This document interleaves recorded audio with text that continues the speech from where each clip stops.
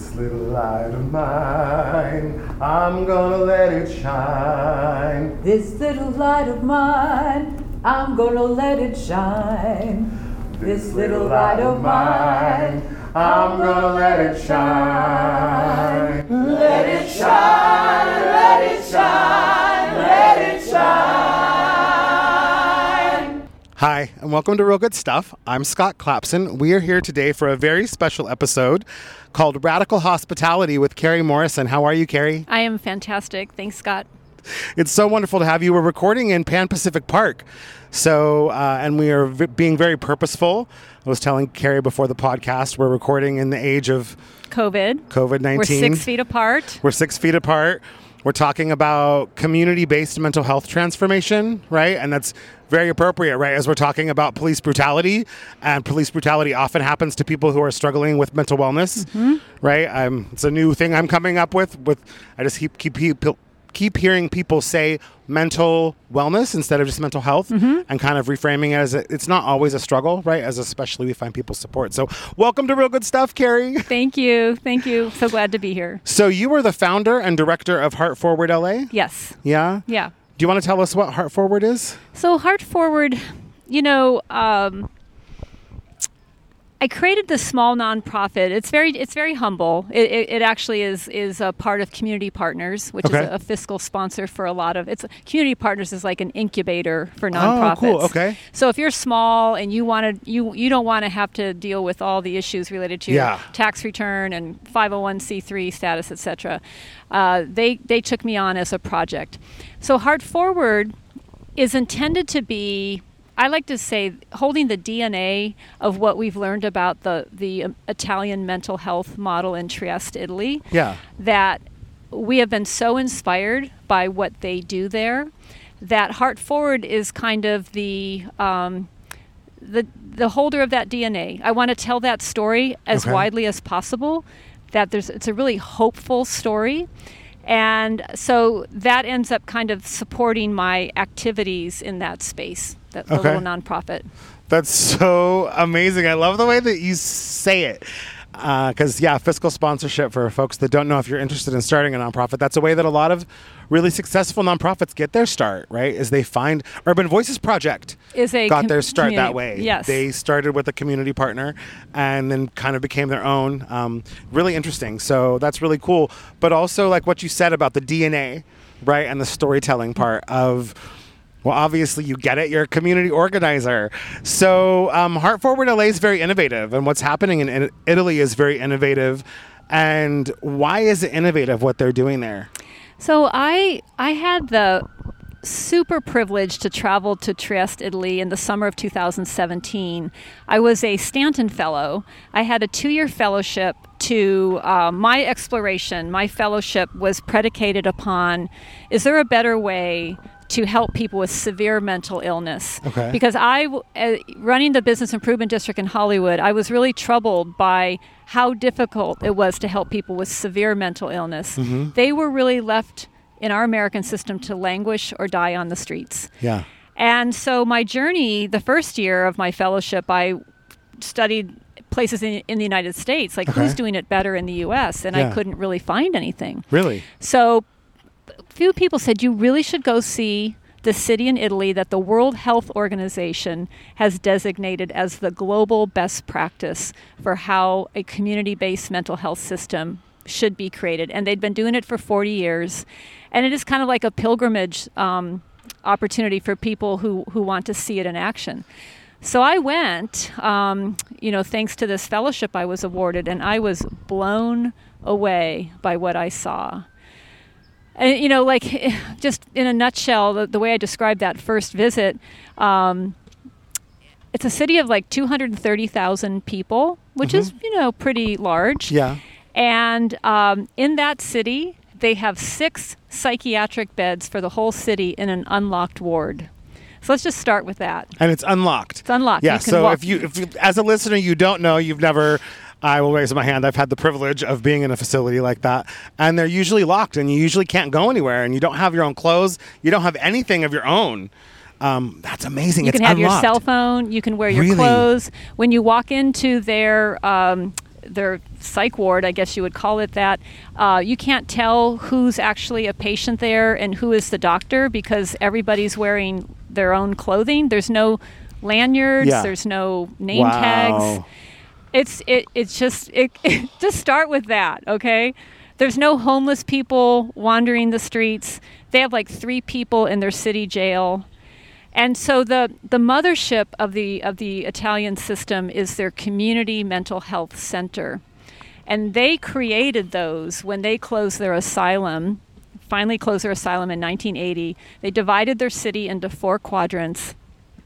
And they get this will also make you fall off the bleacher here. Right.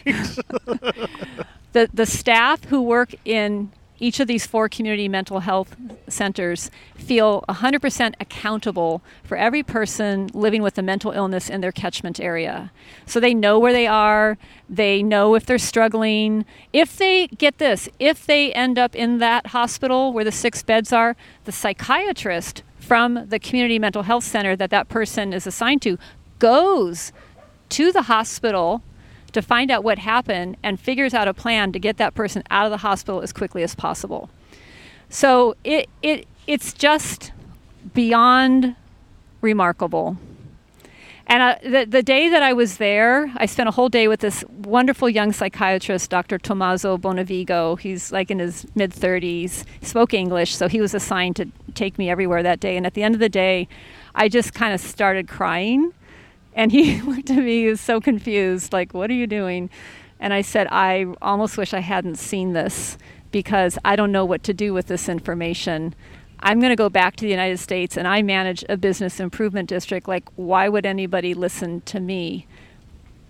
What we have done in the American system is we have fallen so far into the abyss. I don't even see how we could even come close to emulating this. Well, they didn't start there, right? No. And I never put the microphone down. No, I said, are you I don't ever put the microphone down. If you've ever recorded with me or been in a space where I've recorded, I don't ever I literally didn't know what to say to that. Like, because one, I'm Italian, right? So like for me, like hearing this is happening in the place where before all of this happened for multiple years now, I've been debating, should I go back to Italy? Should I go back to where I'm from? Like, I really want to. And then like I found out about you, right? And I'm back in LA, full disclosure, for those of you who don't know from listening to Real Good Stuff and knowing my activism. This is why I came back, because I was working on this stuff like 15, 20, not in such a full way that I am now, but like it's so important. And like, whoa, I'm so stunned that like, say that again. So their mental health professionals like take what? They take what? Accountability. Accountability. You hear that? Yeah. What a concept. Accountability. Super big concept. Yeah. Especially in the culture that we're in the society that we're in the way that I see that people who are unhoused are treated, people who are without a permanent home. We're living in a quote unquote Christian nation, right? We keep getting reminded about that, but we have these people that we're just leaving out, like you said, on the street to die. So okay, so let's go back, because I'm really fascinated too. Like, you're working in the business improvement district, right? And you're going to Italy, and so you're in this like weird how did you manage that? So when I came back from the trip to Trieste, I was really actually pretty discouraged. Like I truly did not know. It's like, I've been to the promised land, but like, who's going to believe me, right? Yeah. So kind of interesting. I was my fellowship was actually going to be ending in December. I was there in July. And about a month after I came home, there was an email that in Trieste with the World Health Organization, they were doing an international mental health conference. They do it every 2 years. Okay.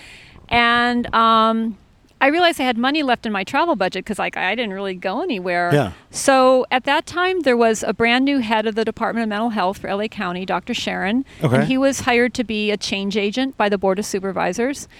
So I reached out to him, and I reached out to Judge Bianco, who was on the mental health court, so 2 rock stars basically, and said, would you be interested in going back to this conference in Trieste? Like, I will underwrite your hotel rooms or just help pay expenses if that's an issue. And I would like to build a delegation to go back and see it. Yeah. Because I think it's worth seeing. And Dr. Sharon, I remember he said, I had always heard about that in medical school. I've been told that this would be, worth seeing. I'm in. Count me in. Judge Bianco said, yep, I will come. And then I built out a delegation of 12 people. So the district attorney sent her mental health deputy. The LAPD sent their mental evaluation unit. Really? The sheriff sent someone from the jail and their mental evaluation unit. I had someone from LASA. I had a philanthropist. I had a social worker for a local nonprofit.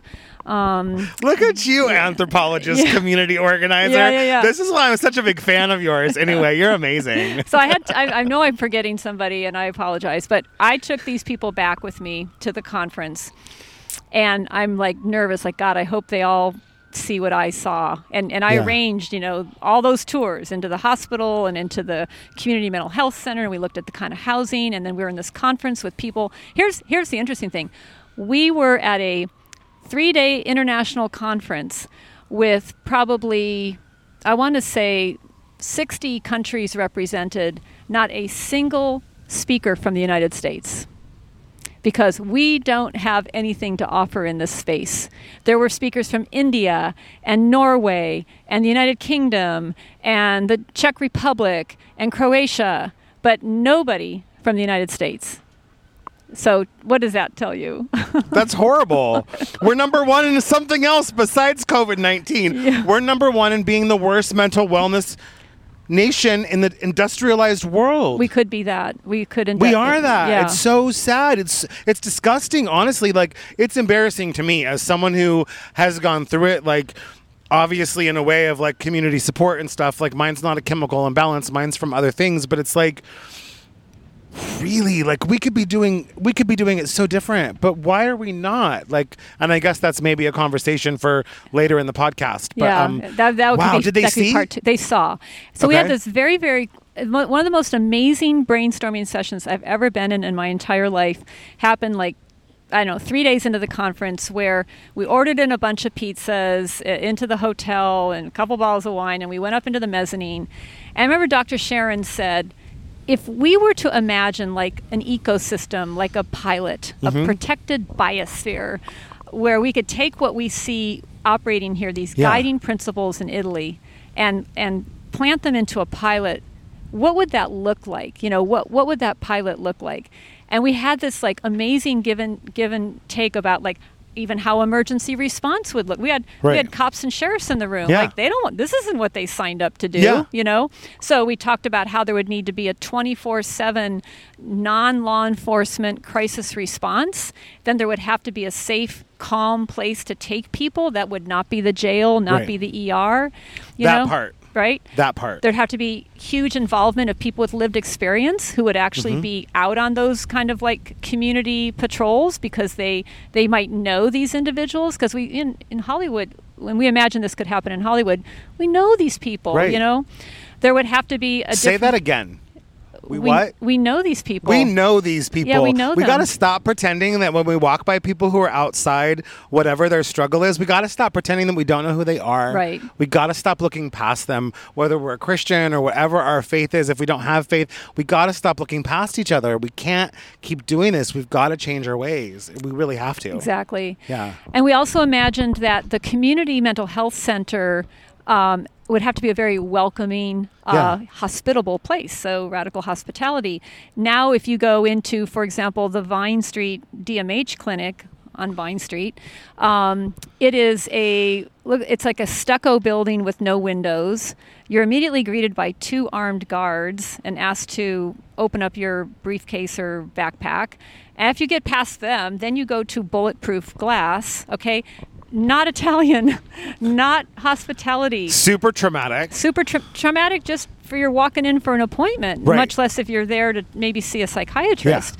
So we kind of imagined like what the community facility would look like and how it would be plain clothes. And if you had to have security, they would be plain clothes and not armed. We imagined that the whole person needs had to be primary. In the Italian system, it's a very horizontal system.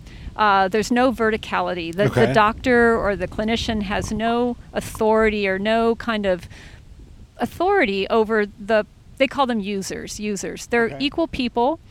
And they believe very much that instead of approaching this as a clinical interaction, you are not your diagnosis. You are a human being with a life story and life aspirations.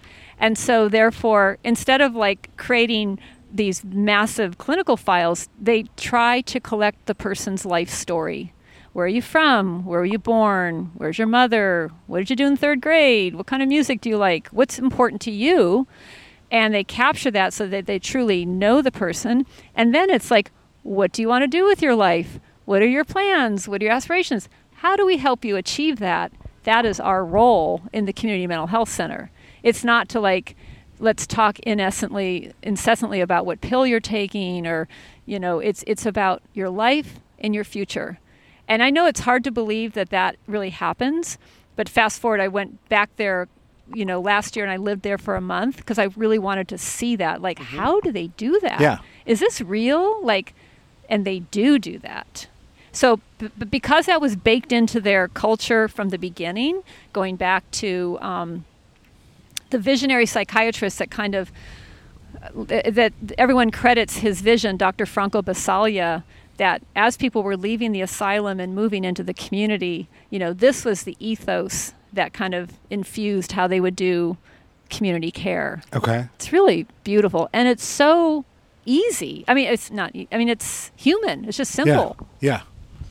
Thank you for, because it is easy, but it is human. And that's the thing that we're doing right now, is we're dehumanizing folks, right? When we leave them outside, and I'm seeing it right now where I'm staying. Again, this is the second interim space that I'm in where I'm seeing it like directly happen to me, happen to other people. It doesn't happen to me as much because I'm compliant and I can listen and I can follow rules, but like, some people have other issues with that. Some people have issues with, if you're younger than me and you're telling me what to do and you're getting bossy, I might get reactive, right? Especially if I'm not used to being inside, and especially if I've lost a lot of sleep or I've got health problems, which a lot of folks do, right? That are unhoused, that have, mental wellness issues and things like that. And the human part, like, so how do they get there? How do they like you were there for a month, so you said they do it, and it's not just a thing that they do for conferences. Right. It's not just a Disneyfied mental health thing. It's actually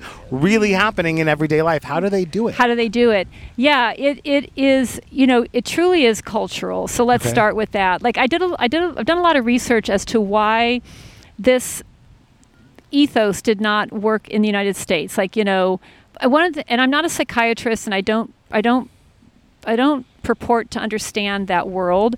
Okay. But what I have read is that there were psychiatrists who disagreed with Dr. Franco Basaglia. They said, we're medical doctors, and, we know, and we're not going to sit down and ask someone their life story, or, that's kind of not what we do. We're psychiatrists. So it's about us. It's not about the client. Yeah. It's about my comfort, not about yours. Oh, never mind. Never mind. It's true though, right? Right. This notion of having like this vertical relationship. Yeah. I'll give you an example. So they were incredibly gracious when they let me into I was embedded in their system. Okay. They let me into every meeting, even though everything was in Italian. So often I didn't know exactly what was being said. And afterwards I'd have to say like, what just happened? Okay.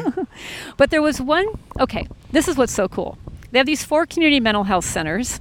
Yeah. And every single day, 7 days a week, they have a daily meeting at about 1:30-ish. And everybody who's there has a case conference. But the Italian way is they don't have agendas, and there's no it's like, who are we going to talk about today that we all deserve to problem solve around, okay? And it's a positive thing, because just like you said, there's going to be people who have a bad day, or they've locked themselves in their apartment, or they keep running away from their mother, so they will case conference like, okay, how are we going to deal with this? This particular day, they were talking about a man who was scheduled to come in for his monthly injection, and he hadn't bathed in 2 months. And the people where he was living had kind of complained. Yeah. So it's understandable, right? Right? So they had probably a full 20-minute strategy discussion about how they were going to convince him to take a shower. And with great love. I mean, the guy needs to take a shower, right? Yeah. He really does. Yeah.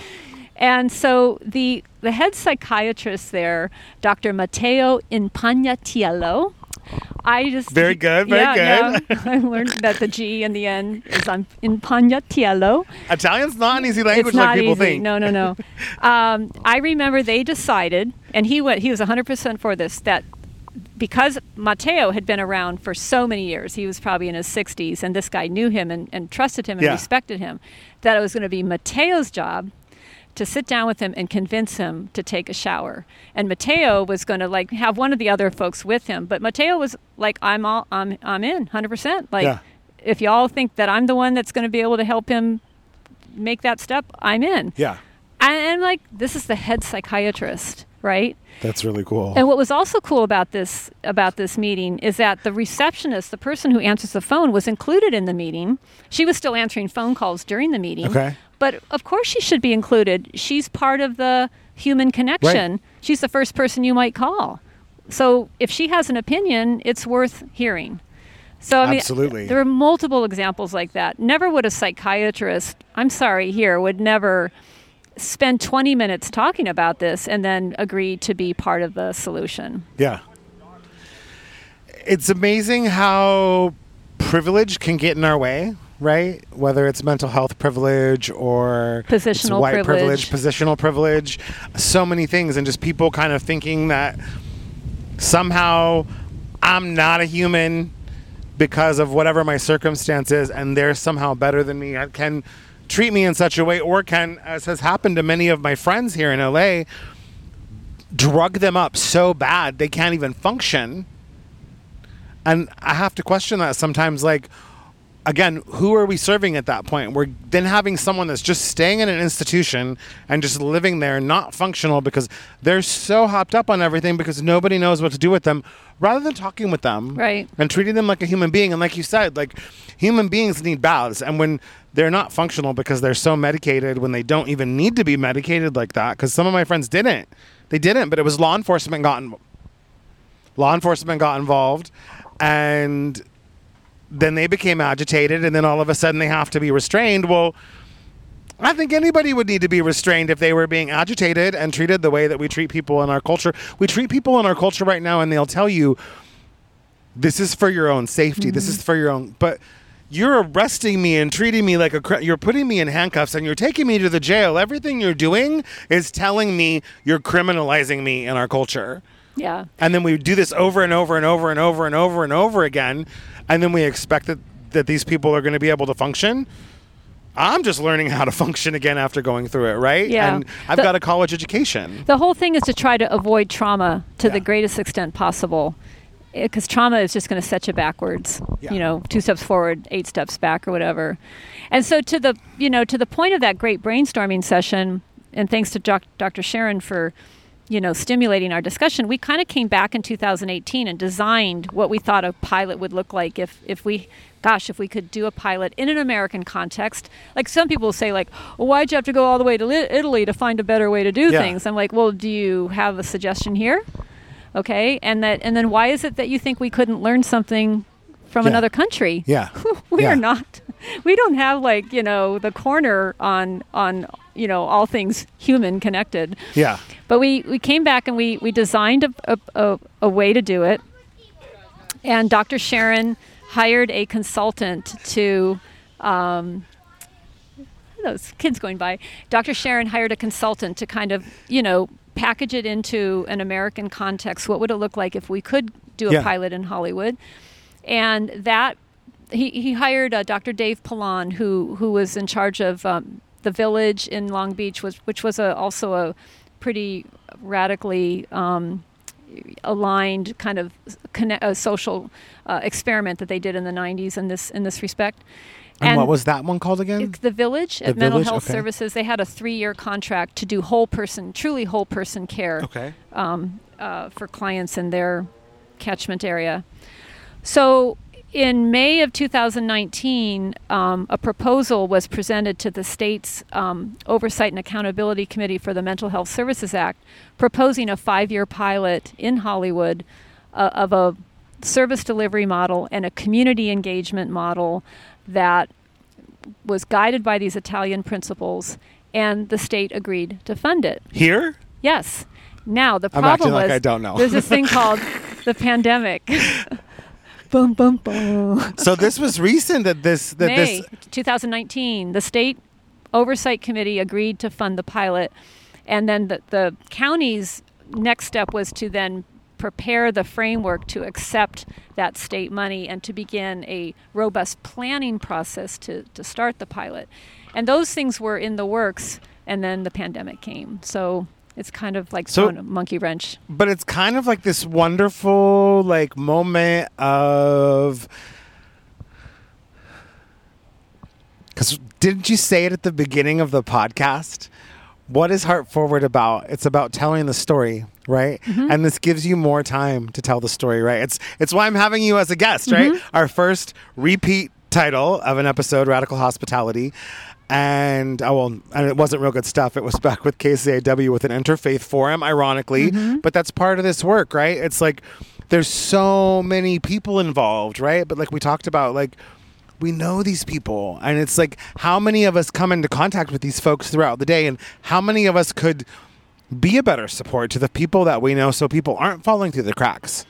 Right? Exactly. I mean, like another example of the Italian system is that they do involve families and friends, like right off the bat. Whereas in the American system, we marginalize families right off the bat.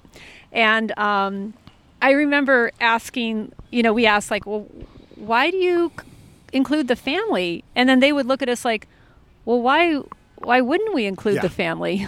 And they kept asking questions from their context, and then we realized, we're stuck in this American HIPAA box. You have to find the family. You have to at least, it's part of capturing the person's life story. Yeah. What is their family background? In Hollywood, we as a little coalition work to try to help people with severe mental illness. So we called this group the Hollywood Top 14. These were 14 people that were extremely vulnerable. Okay. And in every instance, and we were mostly lay people just trying to see what we could do to help folks. We would try to track down the person's family. Yeah. And then call them up. Right. Like, when was the last time you saw Bob? I haven't seen Bob in 15 years. Is he there? How is he? Right? I don't know. Yes. Do you care? We got to start taking responsibility for the people anyway. Some care and some don't. But even if some don't, I have found that they will stay in contact. Yeah. Yeah, they will. Well, because I think also more often than not, most of the folks that I know that do this work around home, a lot of them have family members that have gone through this, that have passed or are still alive, that they have a difficulty. I even know comedians that are doing like things on Instagram Live, and they're coming out and they're talking about mental illness in their family or their own like mental health struggles. And it's like, we're really a part of this movement where we're like, we're undoing this all together, right? And you're a big part of it. And it's so innovative that like you came through a business improvement district, right? That was innovative at its time when business improvement, right? I listened to a previous podcast where you talked about that and how this was a new thing when you first got involved, right? And it was like the mid 90s, right? Right. No, it was 96 when I was hired by the Hollywood Entertainment District. It was the state had only just passed a law allowing for the creation of business improvement districts, which is essentially a tool whereby property owners agree to assess themselves extra money, largely to help make a community clean and safe. Yeah. So and Hollywood wasn't very Hollywood was in dire straits in 96 when I interviewed, because they had experienced, first of all, there was a recession in the 90s, the 92 civil unrest, the 94 Northridge earthquake, which significantly impacted Hollywood, including many buildings that fell down. And then they were tunneling a subway under Hollywood Boulevard. It was like a triple, the 90s. whammy. And hardly anything was still breathing, like the Roosevelt Hotel and, the Chinese theater, sort of, but it was pretty desolate. And HIV was still like, especially at that early part of the 90s, was still really like, it wasn't until the mid 90s where it really like sort of like curbed the death rate and things in the LGBTQ community. And that's very much, right, that was a very big part of, Hollywood at that time. Exactly. 1990s. Yeah, So, yeah. wow, I didn't really think about that because I didn't come here till 96. So I came right about the time, and I was living out in the San Gabriel Valley to start. So, Yeah. So wow. So what got you? Like, I heard the story, you answered an ad, and I'm just really fascinated, though, because now you're at the cutting edge of this other innovation, right? I mean, look what's happened in Hollywood in the last however many. I mean, it's a tourist destination. Again, when I was a kid, people said you don't go to Hollywood when you go to LA. You don't need to go see it. It's not worth it anymore. It's worth it now to a lot of people. It's really like an attraction for people to come to again. How does it feel to be on the innovative kind of cutting edge of another thing in another field that's was kind of connected and intersectional, but you're obviously an innovator, and how does that feel to you to be an innovator? Does that like ever freak you out, or? It's kind of exciting and scary all at the same time, especially now with, the pandemic and the pilot being put on hold. I've had to kind of be thoughtful and discerning, like, what do I do with this message, and what do I do with what seems to be a really impossible undertaking? Yeah. I mean, I'm a person of faith, and it's like, I know God wants better for these people. I know that. I know his heart. And so I'm just trusting that he's got a plan, and maybe it's going to play itself out in a different way. Yeah. But every day I just keep pressing on. Like, even meeting you, I think, was a divine appointment, because I know we got some plans on things we're going to do together. And so I'm kind of like always exciting. It's exciting anticipation on what each day is going to bring. Yeah, absolutely. As that Holy Spirit wind kicks up right there, that's not lost on me, Carrie Morrison. I know all about it. Yeah, it's so interesting. As I was on a Zoom call last night with Pastor Brandon from Hollywood Adventist, and it was just he and I at the very beginning. And I was like, where's everybody else? And he had just gotten back from like a 1-week staycation for like self-care and respite and everything. And I'm like, this is so I decided I'm just going to talk to him about Carrie Morrison and Ecclesia, right? Because is that how you... Ecclesia, we right? use Ecclesia on Sunday, and the Adventists use it on Saturday. Which is the church that I attend, right? My faith community. Yeah, that's such a coincidence. Yeah, it is super coincidental, because we did not know this until we just met, right? And it's so interesting to me, because just thinking about like how many of us are being called into this work, right? And of different faiths and of different beliefs. And I don't really think at this point it really matters. I've just like,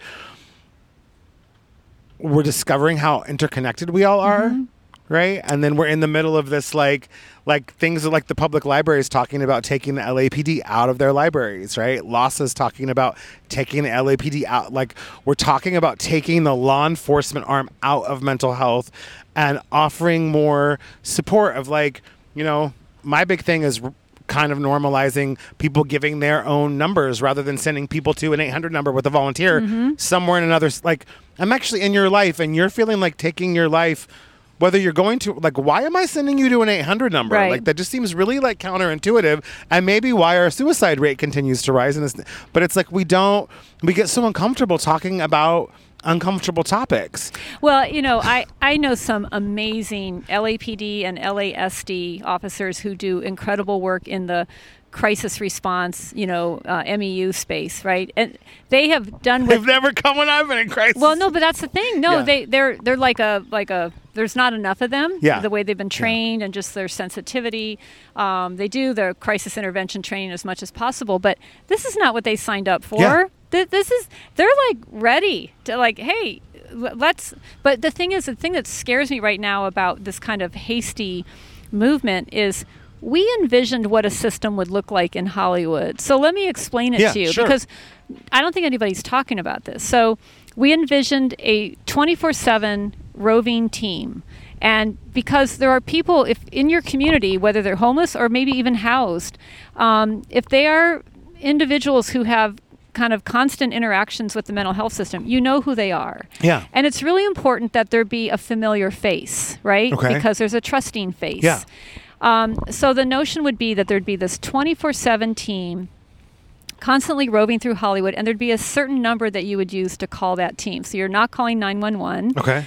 And there would have to be a lot of outreach to say, okay, call this number if you need the team to show up. I've written this like little story called A Day in the Life of Hollywood, where I have a vision of what this would look like if we could ever do this pilot. It'd be like, Susie's at Target again. She always kind of shows up at Target, and she's challenging, and everyone's feeling a bit scared. So instead of Target calling the police, they call this car. The car comes, they know Susie. Susie recognizes the people. And then there has to be a place for Susie to go. So we imagined an urgent care center. Okay. And I actually had a chance to tour one up in San Francisco that the Progress Foundation runs. Okay. And it's a room with 12 lazy boy rockers. Okay. The 2 nurses that work there have plain clothes. Okay. There's no security guard. Okay. There's like nice lights, and you can get a snack, you can charge your phone, you can take a shower. You can be there for up to 23 hours, and you can kind of calm down. Meanwhile, because this is not like a once and done thing, there's like engagement with whoever is your accountable service provider to like start moving you toward housing or interim housing or whatever. Now we just put people back out on the street. Yeah. So it's a systemic response. It's not just like, we just need someone else to respond to the call and things will be fine. Like, no, there needs to be like a warm handoff and another warm handoff and accountability. Yeah.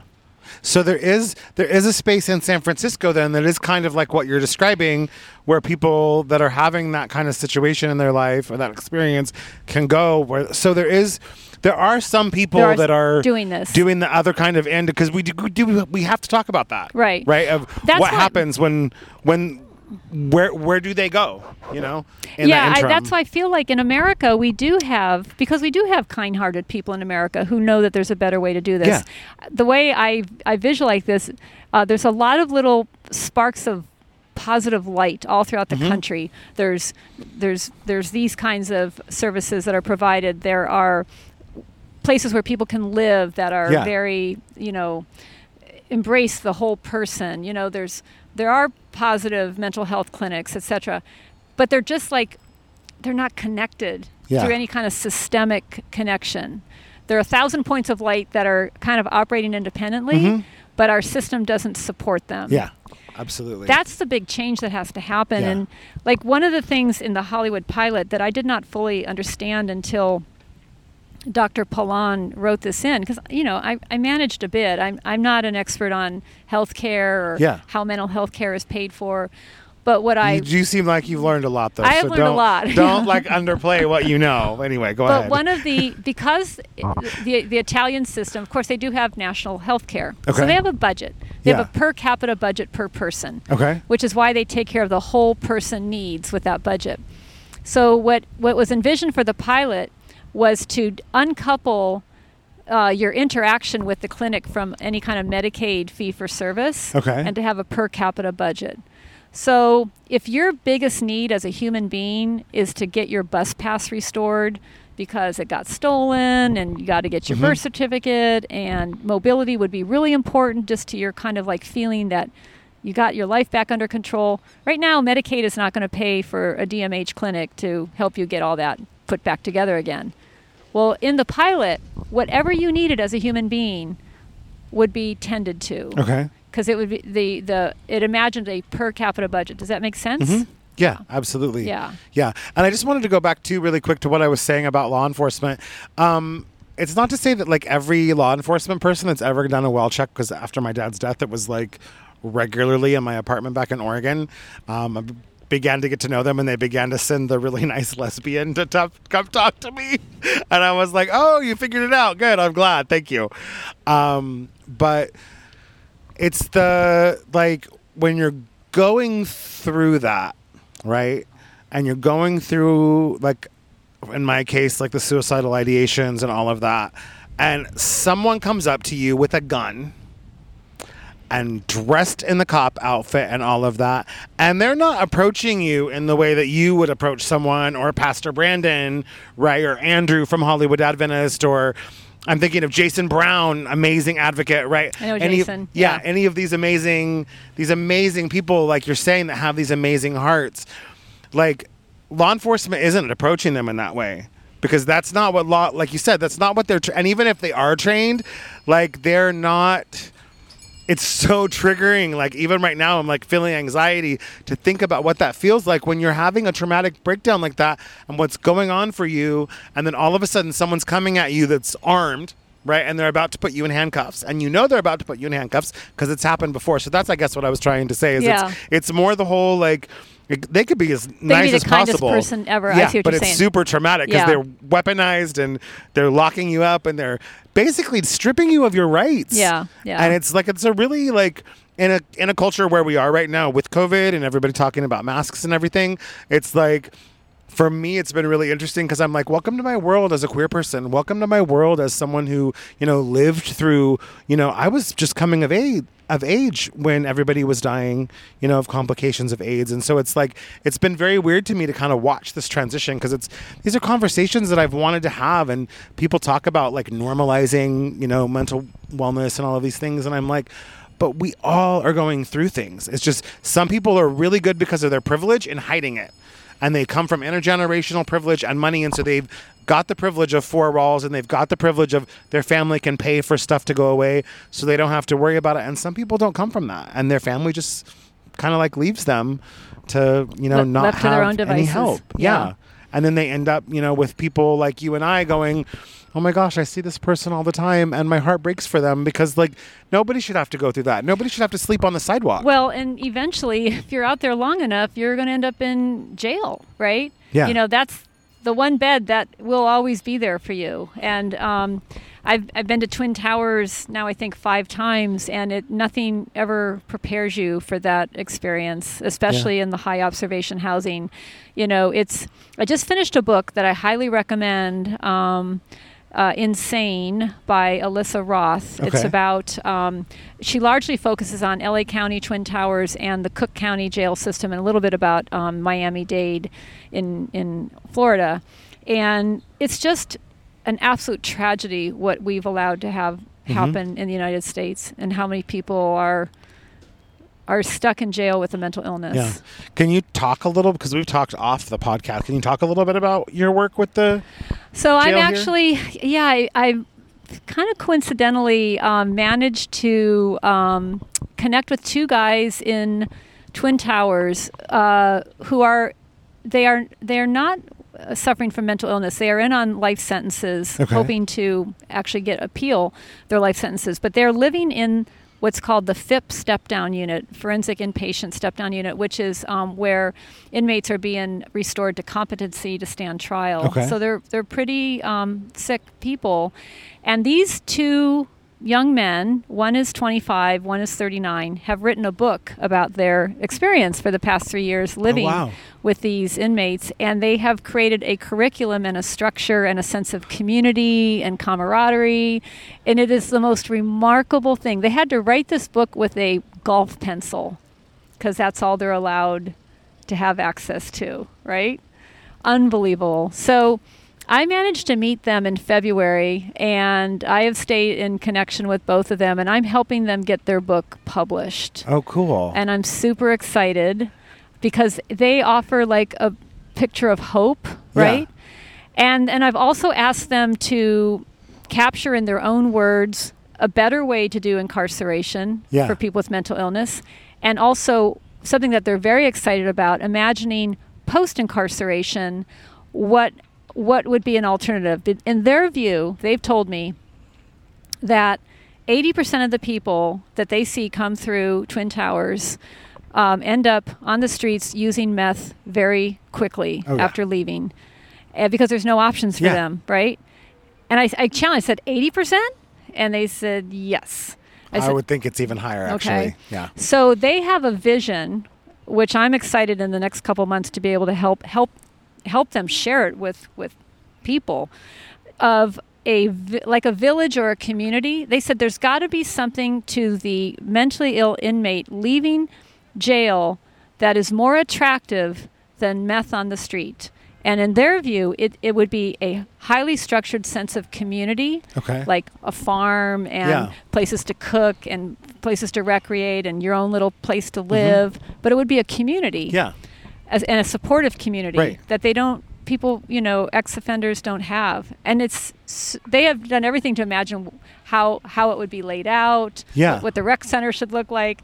So I'm super excited about this journey I'm on with them. Maybe we'll be able to talk about that in a few months. But it gives me a sense of hope, right? Although the two of them are in on life sentences, that part's kind of discouraging. They are both trying to have their convictions appealed. Mountains can move, Carrie Morrison. Mountains can move. That's all I'm going to say. Actually, that's not ever all I'm going to say. As you notice, I haven't put the microphone down again. So that's so interesting because the meth issue, and I don't think I've heard people say it's so attractive, but I've actually lost partners to meth and they didn't have. It wasn't attractive to them. I've actually, people that are still alive that are in recovery have said, oh yeah, I did it because it was fun. And I'm like, really? Because most of the people that I know that struggle with it didn't think it was fun. And when people are outside, it's difficult. It's why people turn to substances, like whether it be alcohol to help make the ground feel softer or, help them lighten their mood. Even though it's a depressant, it still lightens their mood and makes them warmer at night. The same thing with meth. When you're outside at night, the streets are not safe for anyone at all. So it helps them stay awake. It helps you stay awake. It helps you stay alert. It's very difficult. I can speak from personal experience. I was just outside again for the month of April, and it was terrifying because I couldn't get away from it. And I had forgotten, because I'd been in an interim shelter for a little bit, I had forgotten where that sort of intersection, because it's not a struggle for me, but it is a trigger because I've had so many partners that would just disappear and I wouldn't know where they would go for 3 or 4 days, and they'd come back after a bender and then just sleep and be mad, and I didn't get it at the time when I was younger. And so for me, it's very upsetting to have someone ask me, if I have it or if I've got a lighter, or even to watch them do it.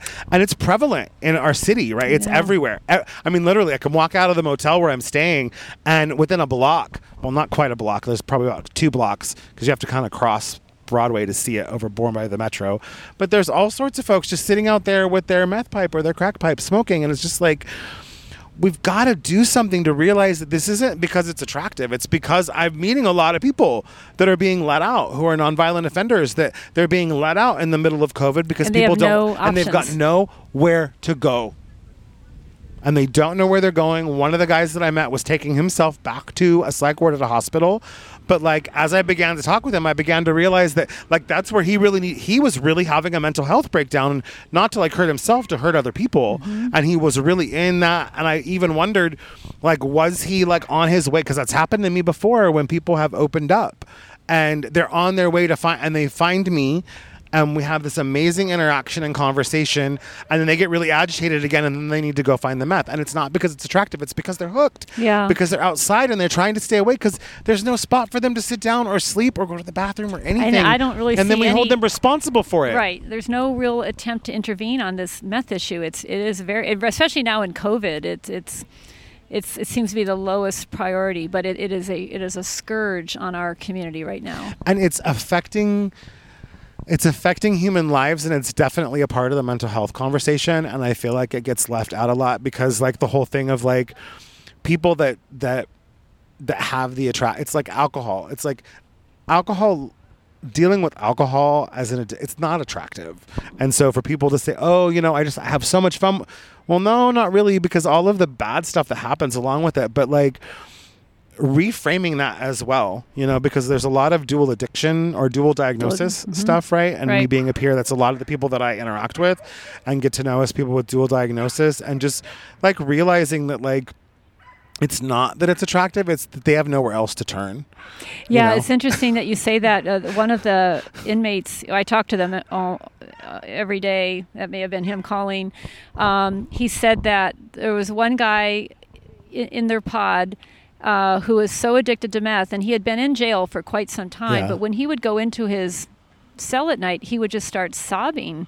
And so my new buddy would say, like, what's wrong? Like, maybe thinking he missed his mother, his grandmother. He goes, I want my meth. Like, I want my meth.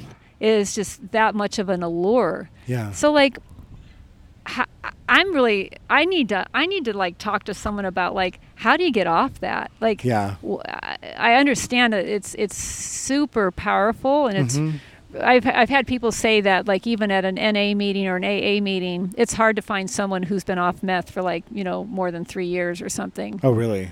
Yeah. Like I said, I don't have a personal, like, experience with it in that way, but I do have two ex-boyfriends that took their life because of it, and then I've lost multiple other people because of it, because it just, like, it ruins your body. And it's just so sad to me that, like,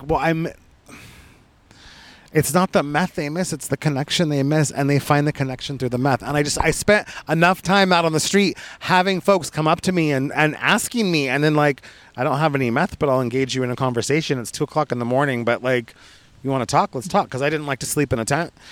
And so it was very, very interesting, because they would, like I said, they would for a little while. They would engage in the conversation. And they're searching for the connection.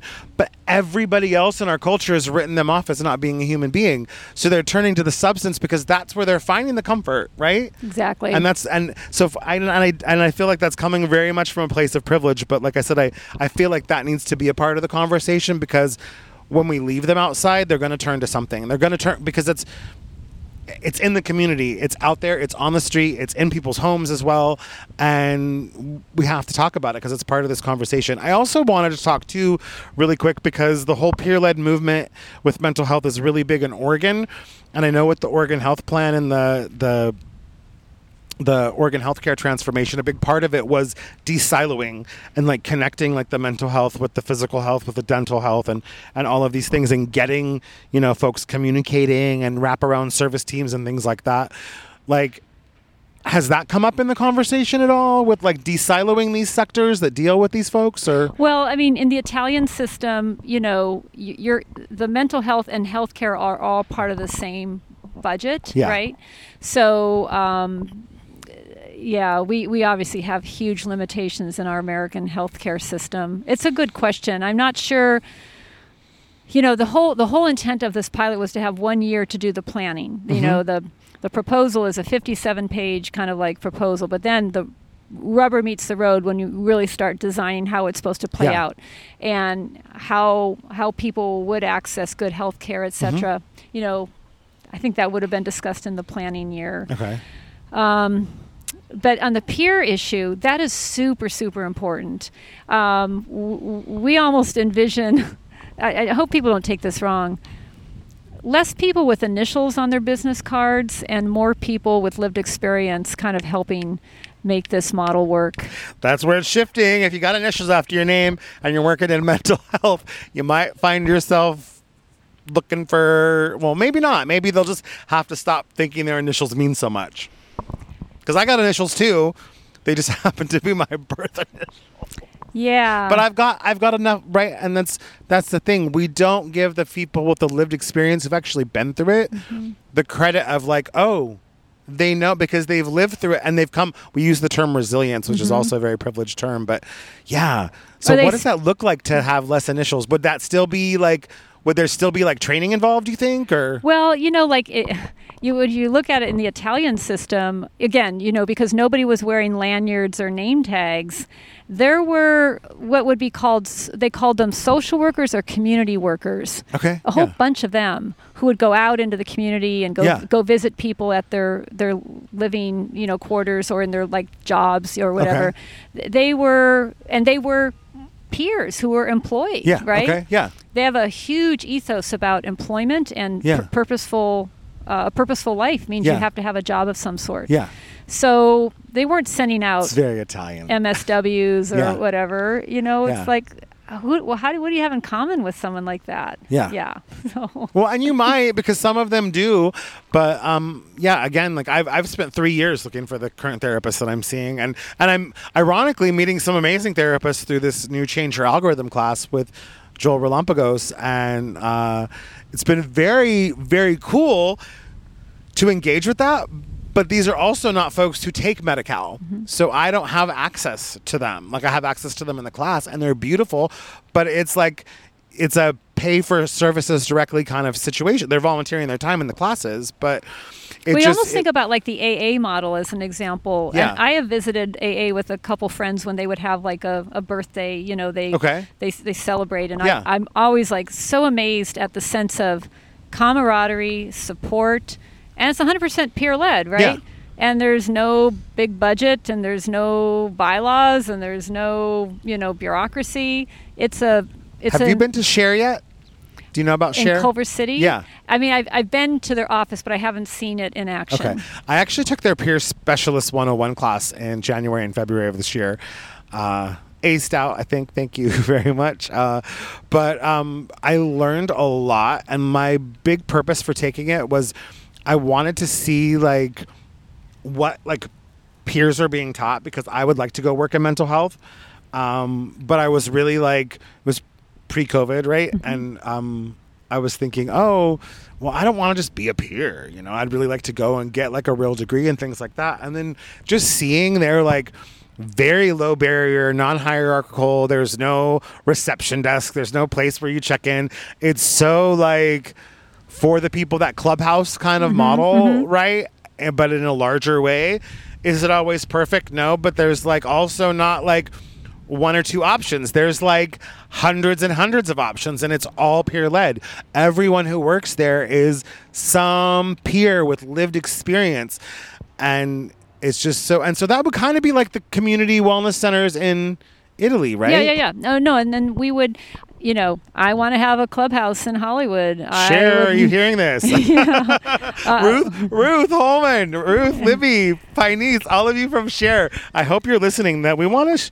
Because that would be really cool because that exists, right? They have two, and figuring out like where this is, because they're also working with the Department of Mental Health, right? Yeah, that goes This back is to all like the same. the little points of light. There's Yeah. all these little points of light out there, but they're kind of like disparately. They're not tied together in any systemic way.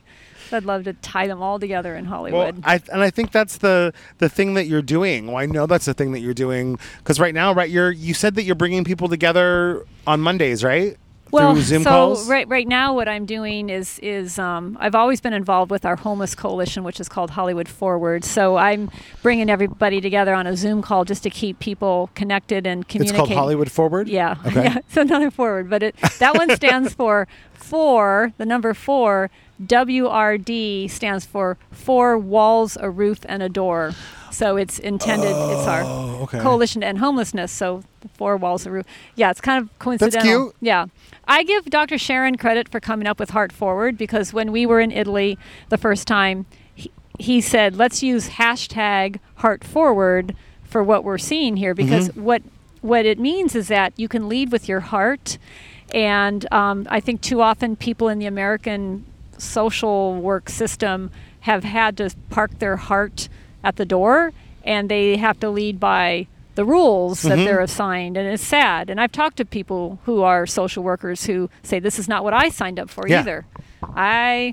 One of my friends who is a outreach worker for DMH told me, and I don't think I can out him because I'm not going to say who this person is, that they were told last year to no longer provide a cigarette to, someone they might be engaging on the street, even though that is one of the single best opportunities to kind of like, as he says, slow that person down for maybe the 4 minutes I can get, give them something they really want at that moment. It's a trusting thing. But the rule was, because we are the Department of Mental Health, it's not healthy to have people smoke cigarettes, so you are forbidden from giving people cigarettes. Well, like, who made up that rule? Like someone sitting at a desk with a bunch of initials on their business card? Living on the street is so going to save their fucking life. Right. Excuse me. Right, so they're going to go get DMH, I'm watching you, DMH. I love you, but I'm watching you. Well, it's like that to me is like just one example Privileged. of rules that Yeah. go against Heart Forward. Yeah. If your heart tells you that at this like if I need to give you a piece of Wrigley's gum, I should give you that. But if Yeah. I need to give you a cigarette, I should give you that. Well, we should give them homes. Yeah, Right? I mean, I think is the bigger thing, Yeah, right? yeah, like, yeah. I'm not going to give you a cigarette because, you don't deserve a cigarette or a home. Like, and I'm not making fun of DMH. I just think it's like you said, It's the system. it's the system. It's the systemic positional privilege. It's the intergenerational privilege. I really believe in looking at the numbers among people who are without homes. It's very rare to see a cisgender, white, heteronormative person who's able-bodied out on the street. It's just not. And it's also not. It's not common to see an able-bodied. Like there's definitely like a population that is left out on the street, and then the mental health and the things that happen with them get worse and worse and worse. But I didn't will have say PTSD that till I was there on the were street. a number of people on the Hollywood Top 14 list who were Caucasian and came from, came from places of privilege. That mental illness is kind of like the pandemic. It doesn't discriminate on how you're going to, whether you're going to experience it. Mm-hmm. Now, how you may deal with it could be different, but I also think that there are families who have just been wrecked by not being able to help their loved one, even if they had the resources to do so. Yeah. I want to say one more thing sure. about the mental health Yeah. system, because going back to before when I said I have met some of the most compassionate cops out there, Mm-hmm. and they have been put into roles that they did not sign up for. And I have met incredible social workers and LCSWs and MSWs who would love to be liberated to let their heart forward lead. So again, I'm not disparaging the people, it's just the constraints of the system. Yeah. Oh, absolutely. And I think that's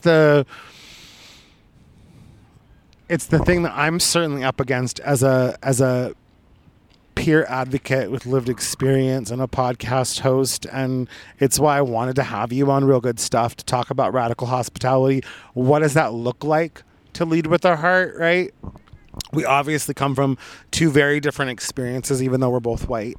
But for me, it's so... Our stories matter and our perspectives matter, right? Your perspectives matter. My perspectives matter. All of these folks that are living on in these tents and on the street. I mean, I'm stunned at the way it's grown in the last few months, the number of people that are outside, and not people that are willingly like occupying out in front of City Hall. I'm talking about people really that don't have a place to go because. And I don't think the system's broken. I think the system is working the way it's supposed to work.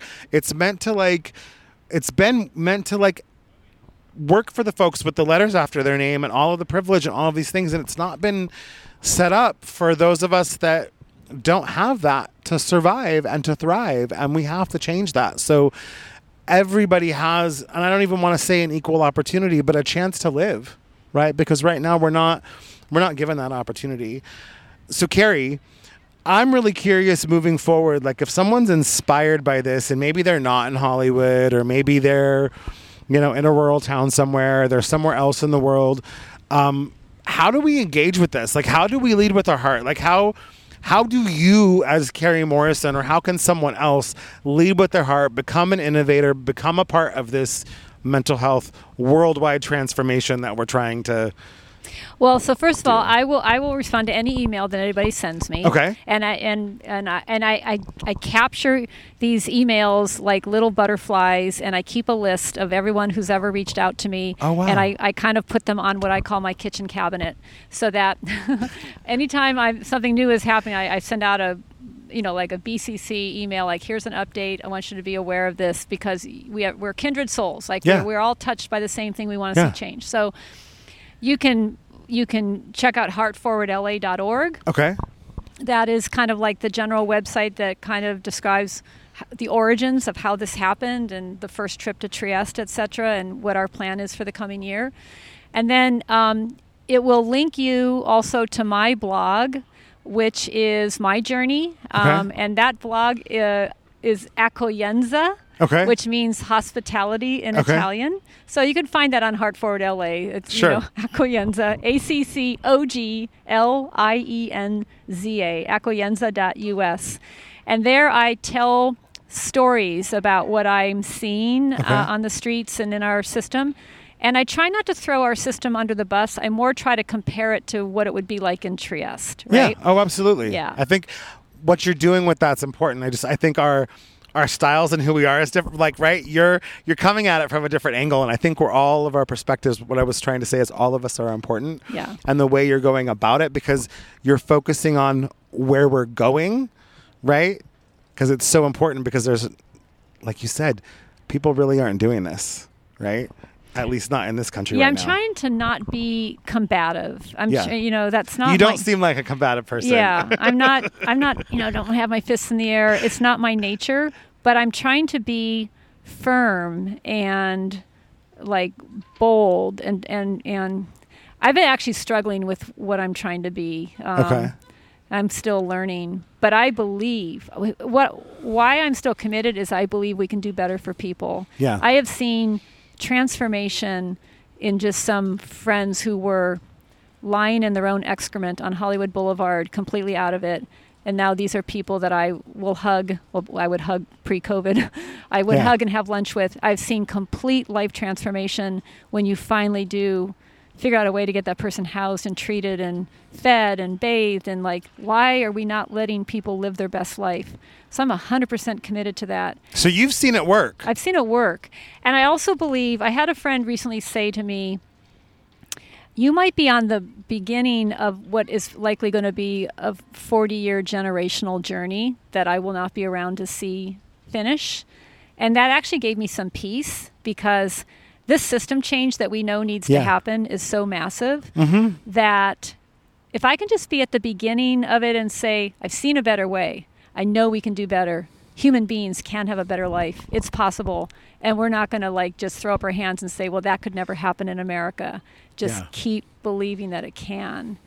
And maybe it's going to take a generation, but there's you can't give up. Yeah, it's already happening. Well, and I'll start by saying in mental health, one of the things that the communities that I'm in, we practice is the phrase keep going, right? Just keep going and keep going, even when you feel like you can't. Just keep going and reach out when you can't and keep going. It's already happening.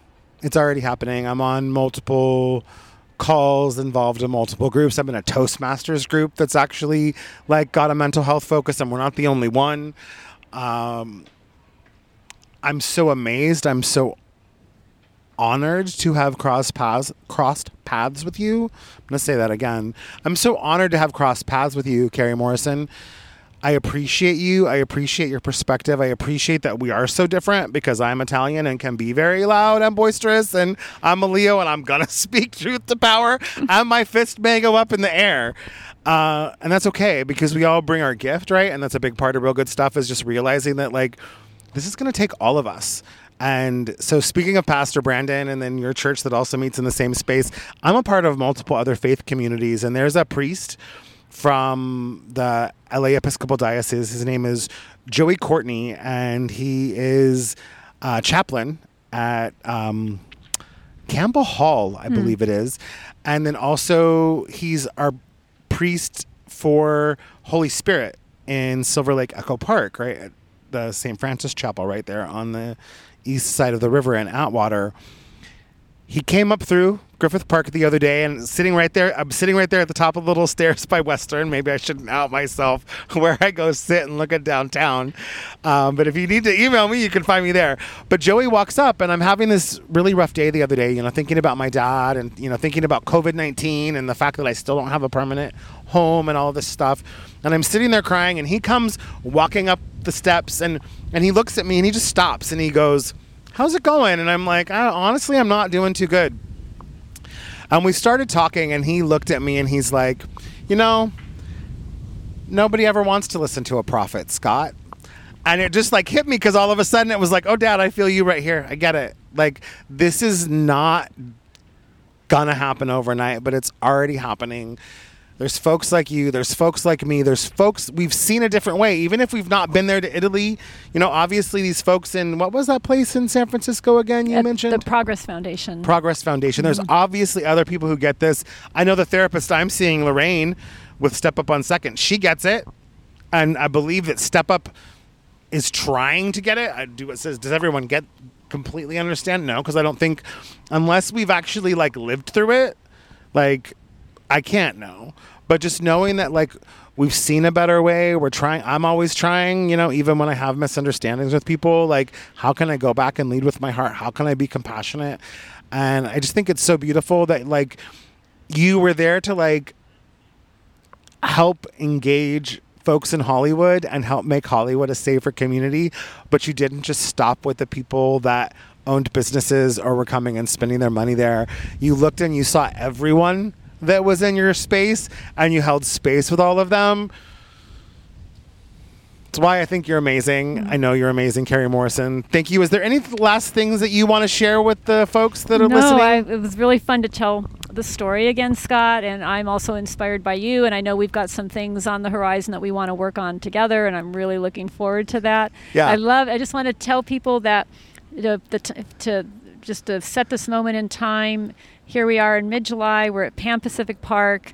It's a beautiful day. At least we can be outside. Yes. And we're healthy, and we envision a better future for Los Angeles and for the world, but we know we still have a world of hurt to go through to get out on the other side of this. So I look forward to, like, maybe in 2 years we can do a redux of this conversation, and we'll have some really good things to share.